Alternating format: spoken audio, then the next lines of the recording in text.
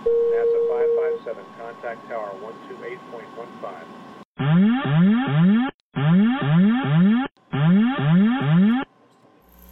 Caution, caution. Manual, fuel, manual, fuel. I'm John Golia. I'm Greg Fife. And I'm Todd Curtis. And we are the Flight Safety Detectives.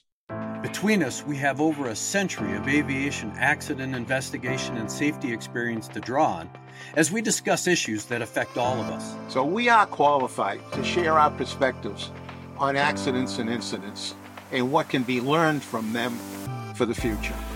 We're proud to say that we have two sponsors that really relate to the topic of aviation safety: the Professional Aviation Maintenance Association, or PAMA, and Avemco Insurance. Later on in the show, we'll tell you how you can get a 5% discount on your insurance just for listening to the show. We don't just dissect the official reports. In every episode, we identify safety issues and take the mystery out of accident investigations. So maybe pilots and their planes can have safer flights ahead. Well, Todd, how are you today? Well, I'm doing just fine. Beautiful day here. And I was flying, but only on a simulator. Tomorrow will be a different story. No, you wouldn't have been flying if you were still here. I heard it's kind of wet on the East Coast right now. Yeah, it's really been raining a lot the last couple of days. They're filling up all the rivers and all the reservoirs. Unlike your childhood home in Texas. Yeah, it's a little bit brown this time of year, and especially hot this particular decade. Yeah, a lot of water issues. Well, instead of doing an accident this week, we're going to talk about a current event because it has wide-ranging implications. And I'll let you open it and talk about it. Quite simply, this was an event which got quite a bit of press coverage. There was a flight, Horizon Airline flight out of Everett, Washington, heading down south toward San Francisco, I believe it was. And they had a pilot from a partner airline flying in the jump seat. This happened to be a pilot who flew with Alaska Airlines. And it's common practice for pilots in uniform to ride jump seat, not just on airlines that they work for, but any airline. And things were going well. Shortly into the flight, though, things went on a very, very odd turn. The pilot in the jump seat attempted to shut the engines down in the aircraft by pulling out the fire handles, which could trigger a sequence of events, including cutting off fuel to the engine, shutting the engine down, and even discharging fire retardant into the engine. The two flying pilots were able to subdue this person before anything was done to the airplane. He was taken to the back of the airplane. They diverted to Portland, and this pilot was arrested. What really caught the media's attention was the early reports that this pilot had apparently, among other things, had not slept for 40 hours, had been going through some sort of a mental health crisis, and had taken a dose or two or maybe three of magic mushrooms. Full disclosure, I know mushrooms can be hallucinogenic. Magic mushrooms are hallucinogenic to some level. I really don't know how that works, except that this sort of thing, if nothing else was going on in this person's life, taking drugs that are not allowed by the U.S. government is something that no pilot can do. So I'm not sure what was going on, but allegedly he had tried to disable the aircraft. Allegedly he had taken drugs which would have disqualified him from flying as a airline pilot. And this is being dealt with on a law enforcement level, not as an accident or an incident. And this is where, John, you can give us some insight as to why the NTSB would not be involved in something that could have ended in a catastrophe. Well, in the first instance, the NTSB, it's not an accident. So it's a crime. What he did was a crime. So it's an FBI, TSA investigation. Not that they might not request the NTSB's help, because the fire handle, getting a good understanding of what that means and what it does is really not in the normal purview of either the TSA or the FBI. So as it gets closer to a court case, or as they start building their case against this individual, they'll probably ask the NTSB for some help in understanding that system, educating their lawyers essentially, so that they can describe it to the court. Now, typically, when it comes to this a criminal act or an act of some deliberate action by a state-sponsored or sub-state-sponsored group, terrorist group, what have you, in the U.S., this is not something that's investigated and then with the report released to the public. 9/11 was a exception to this rule. There was quite a few reports released, but not a traditional what happened to the aircraft during this event. Going back in time to 1988, I believe it was, with over Lockerbie, Scotland, there was a 747 Pan Am aircraft, had a bomb on board. The bomb exploded. Everyone on board was killed, as well as several people on the ground. The British government had a very extensive, very detailed analysis of this event, released that to the public. If we go back to a different direction, to France in 2015, there was a case where a pilot, the first officer, locked out the captain from the cockpit, then deliberately flew an A320 into the ground, killing everyone on board. That had a fairly extensive analysis and investigation by the French authorities, and I believe there's quite a bit released on that. And a more obscure one, this was back, I believe, in the early 2000s. This was in Namibia. There was an aircraft overflying Namibia.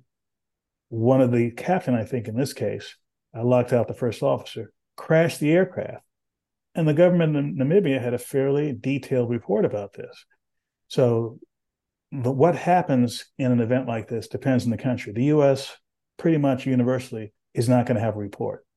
Now, one of the other things that we wanted to talk about was the fact that you had someone who was not a flying member of that, was not a flight crew member, rather, for that particular flight, who's allowed to ride in the cockpit. Post 9/11, those rules have been tightened up greatly. Pre 9/11, rules are different. And John, you were talking off camera about how relatively easy it was for you as an NTSB board member to ride jump seat in the cockpit back in the day. Right. And even as an employee for the airline that I work for, I flew in the cockpit and quite often. So if you go back 25 years, it was pretty not wide open, but had a pretty broad number of people who could fly in the cockpit. And my own story there, which is a short one, I happen to be in the U.S., was fairly strict for someone who is not an insider like yourself. But in Canada, I was on an internal Canadian flight.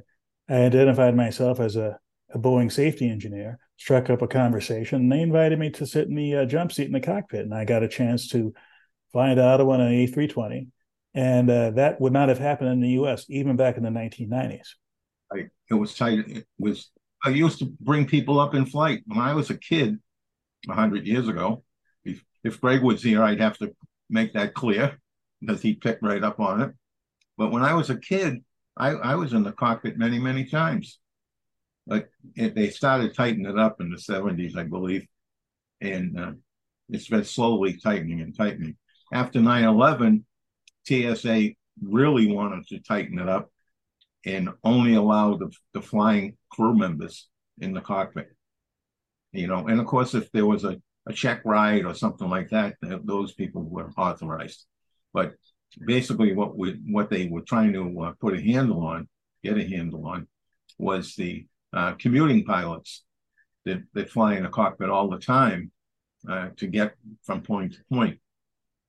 Many pilots don't live in the city in which they fly out of. So they use the jump seat approvals to fly from their home location to wherever they're picking up their flight for. And depending on the airline, depending on that pilot situation, they could literally fly from one side of the country to the other in order to go to work.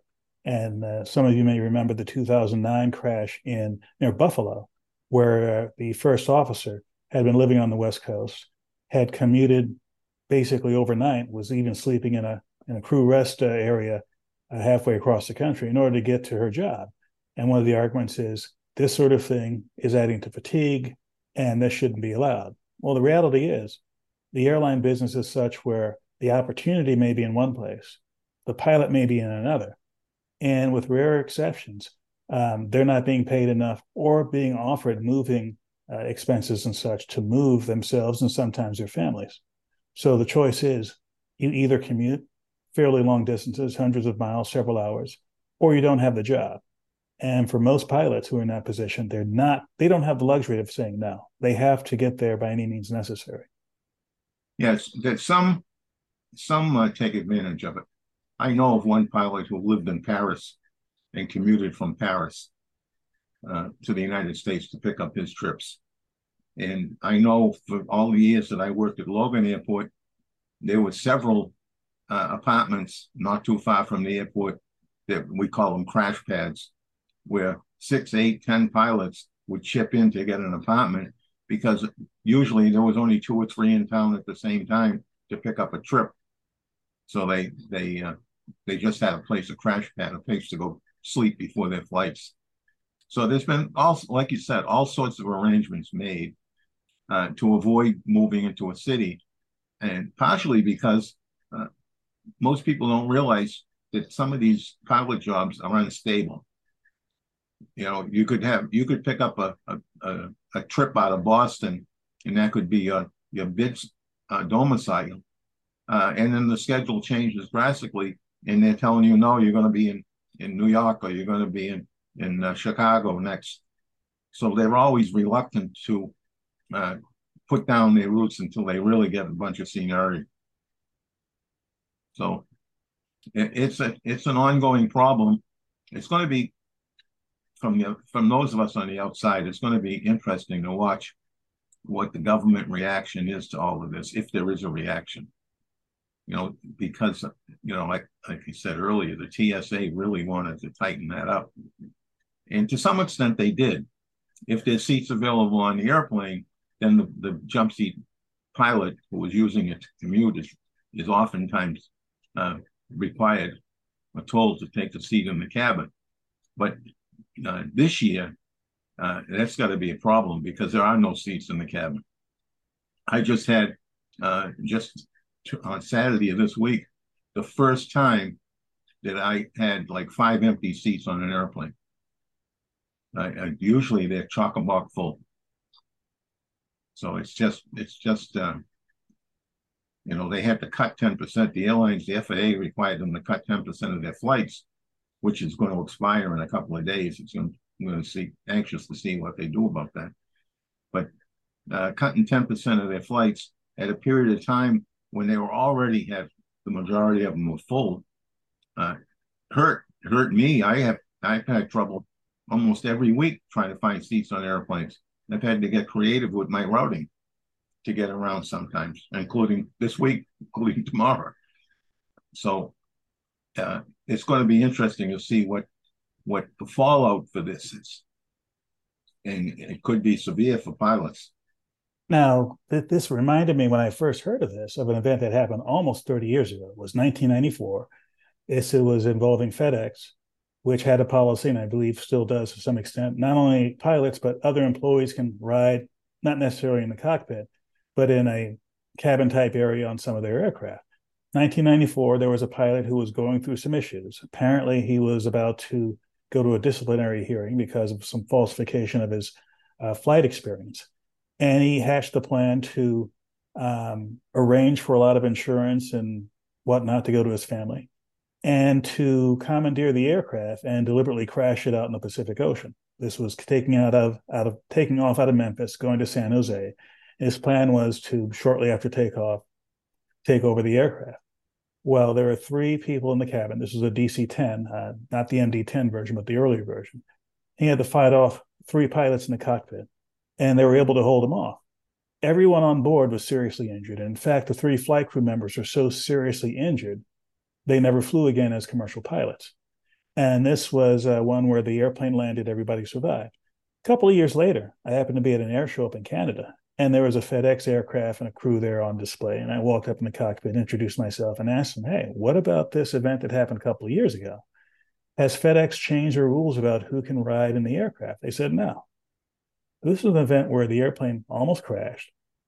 People seriously injured. There was no real move on the part of the federal government to change the policies that airlines had. Now, will it happen with this event? The person in the cockpit, in the jump seat, was another airline pilot, heavily vetted kind of person. There's a huge number of things that a pilot has to do to become an airline pilot, including being medically evaluated every 6 months. And here's where one of the weaknesses occur. When it comes to a pilot medical exam, which I just went through for a third-class license just to fly my Cessna, you have to self-report any medical conditions that could be an issue. What prescriptions are you taking? What surgeries have you had? That sort of thing. If you don't self-disclose, there's basically no way for either that medical examiner or for your company to dig into your medical records because of the medical privacy laws that exist here and elsewhere. Getting back to that French event I told you about with Germanwings Airlines, that pilot who crashed the airplane had actually trained in the U.S. So he was under the same sort of rules with respect to disclosing things. He didn't disclose his condition or what he was taking. And it was similar with the European authorities. Bottom line, if a pilot doesn't self-report something that could end their career or end their job, it's very difficult for the airline to find out about it. So this pilot from last week who allegedly tried to turn off the engines, did this person have an ongoing medical issue or mental health issue that should have been reported legally? And if so, what recourse does the FAA have to force someone to divulge private medical information? Now, on the magic mushroom side, that's a whole different issue. There's all sorts of drugs out there where if you take them, not only are you not allowed to fly, they could take away your certifications. And certainly when this person allegedly did this, that could have been a career ender right there. No, it should have been. You know, in that whole medical confidentiality piece, you know, they passed that law 20 years ago, roughly, maybe a little more. And we've had a bunch of unintended consequences from that. So you just talked about the pilots and their medical and the disclosures. But we also had a shooting here in the East Coast, up in Maine, and this guy has been in and out of mental hospitals recently, and he was still able to buy a firearm. So that, you know, if that law, they need to find a way to adjust it somehow so that doctors can report what's going on without fear of being sued out of financial stability. So it really is a problem for society, and it's too bad because that otherwise is a good law. You know, I wouldn't want my medical issues, which fortunately I don't have any right now, but I wouldn't want all that stuff disclosed, readily available. You know, with the internet today, where you just plug into the hospital and have them download everything you have. So it's a real problem we're going to have.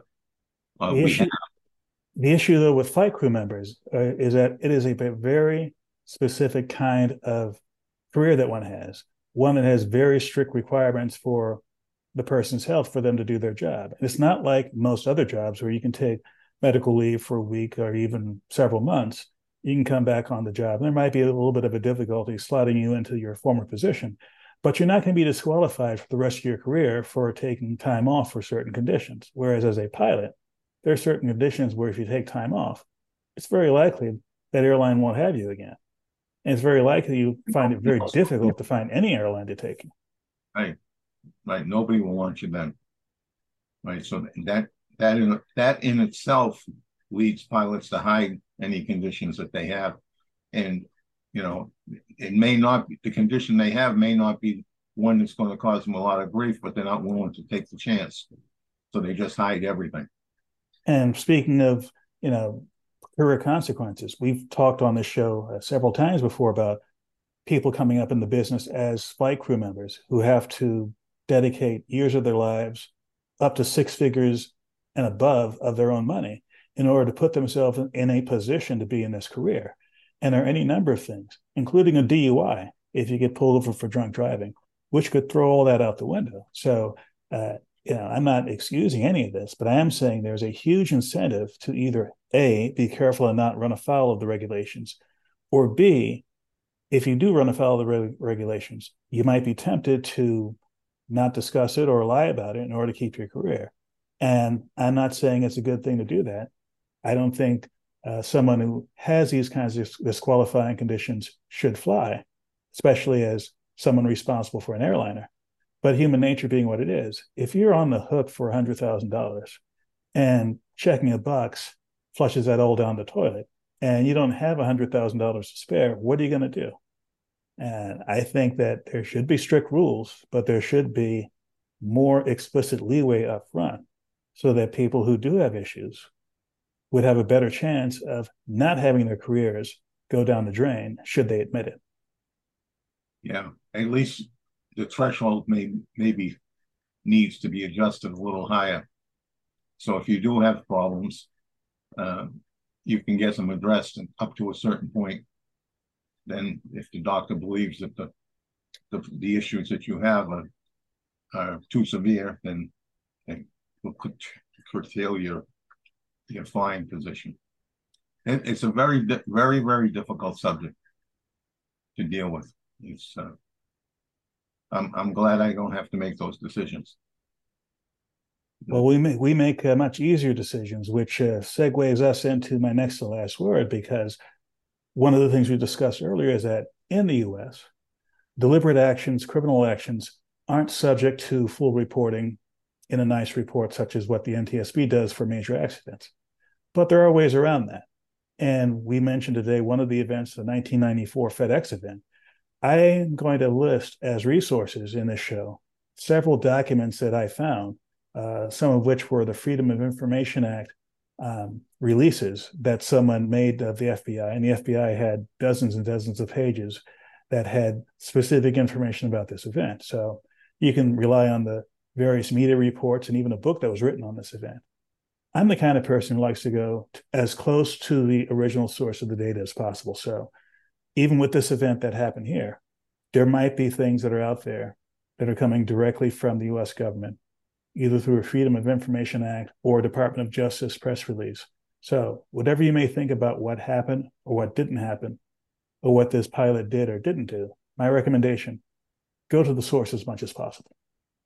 Yeah, and it might be very difficult for a while, but eventually this is going to end up in court. And court records, you can attend the court. The records may be sealed, but people can sit in the courtroom. It's not going to be a closed process, and you can sit in the room and talk about it and write about it. So we'll probably see some activity in that area because this is such a hot subject for the print press, especially. It sells. The saying is it sells papers, and just looking at the sources that you dug up, the news sources that you dug up, it's obvious that they were keeping this thing alive, other similar accidents alive, and selling a lot of papers off it. So hold on, folks. We got to wait and see where this goes.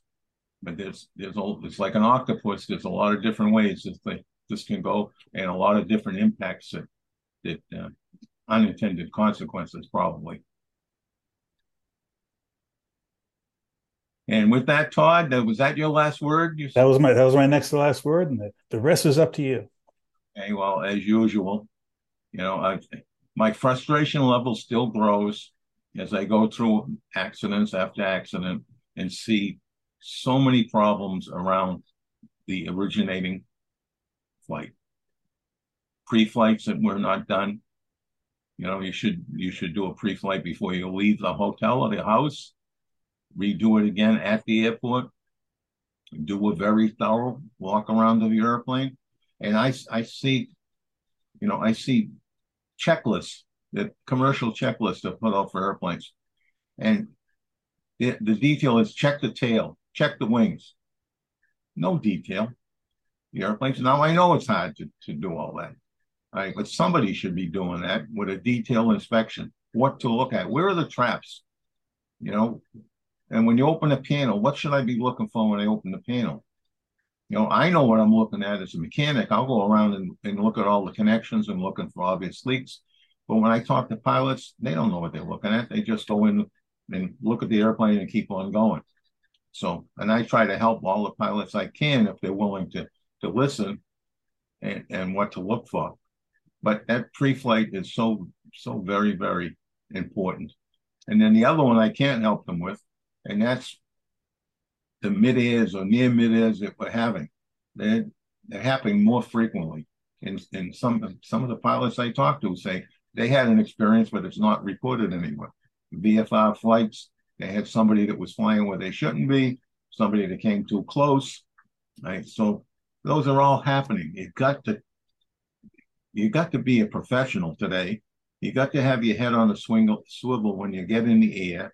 You've got to pay attention. I mean, it's a full-time job, pilot. Full-time job. Even we talk about recreational flying. It's not a relaxing position for a pilot. He's got to stay on his game to keep himself and his passengers safe. So please, all of you, pay attention from the time you leave your house to go to the airport all the way through the end of your flight. And please fly safely. Thank you for checking out our show. We really value our listeners and subscribers. Our podcast gets ranked by you and how much you like it. So please give us 5 stars in your podcast platform. We want to keep in contact with you. We are on Facebook, Twitter, Instagram, and of course, YouTube. You can email the show at flightsafetydetectives@gmail.com. By the way, if you're on YouTube, we're really working on growing the channel, and it helps if you all send in comments. Please do that, and we read all the comments. And be sure to subscribe. Remember, if you're in the market for aviation insurance, you can save 5% with Avemco just by mentioning our show.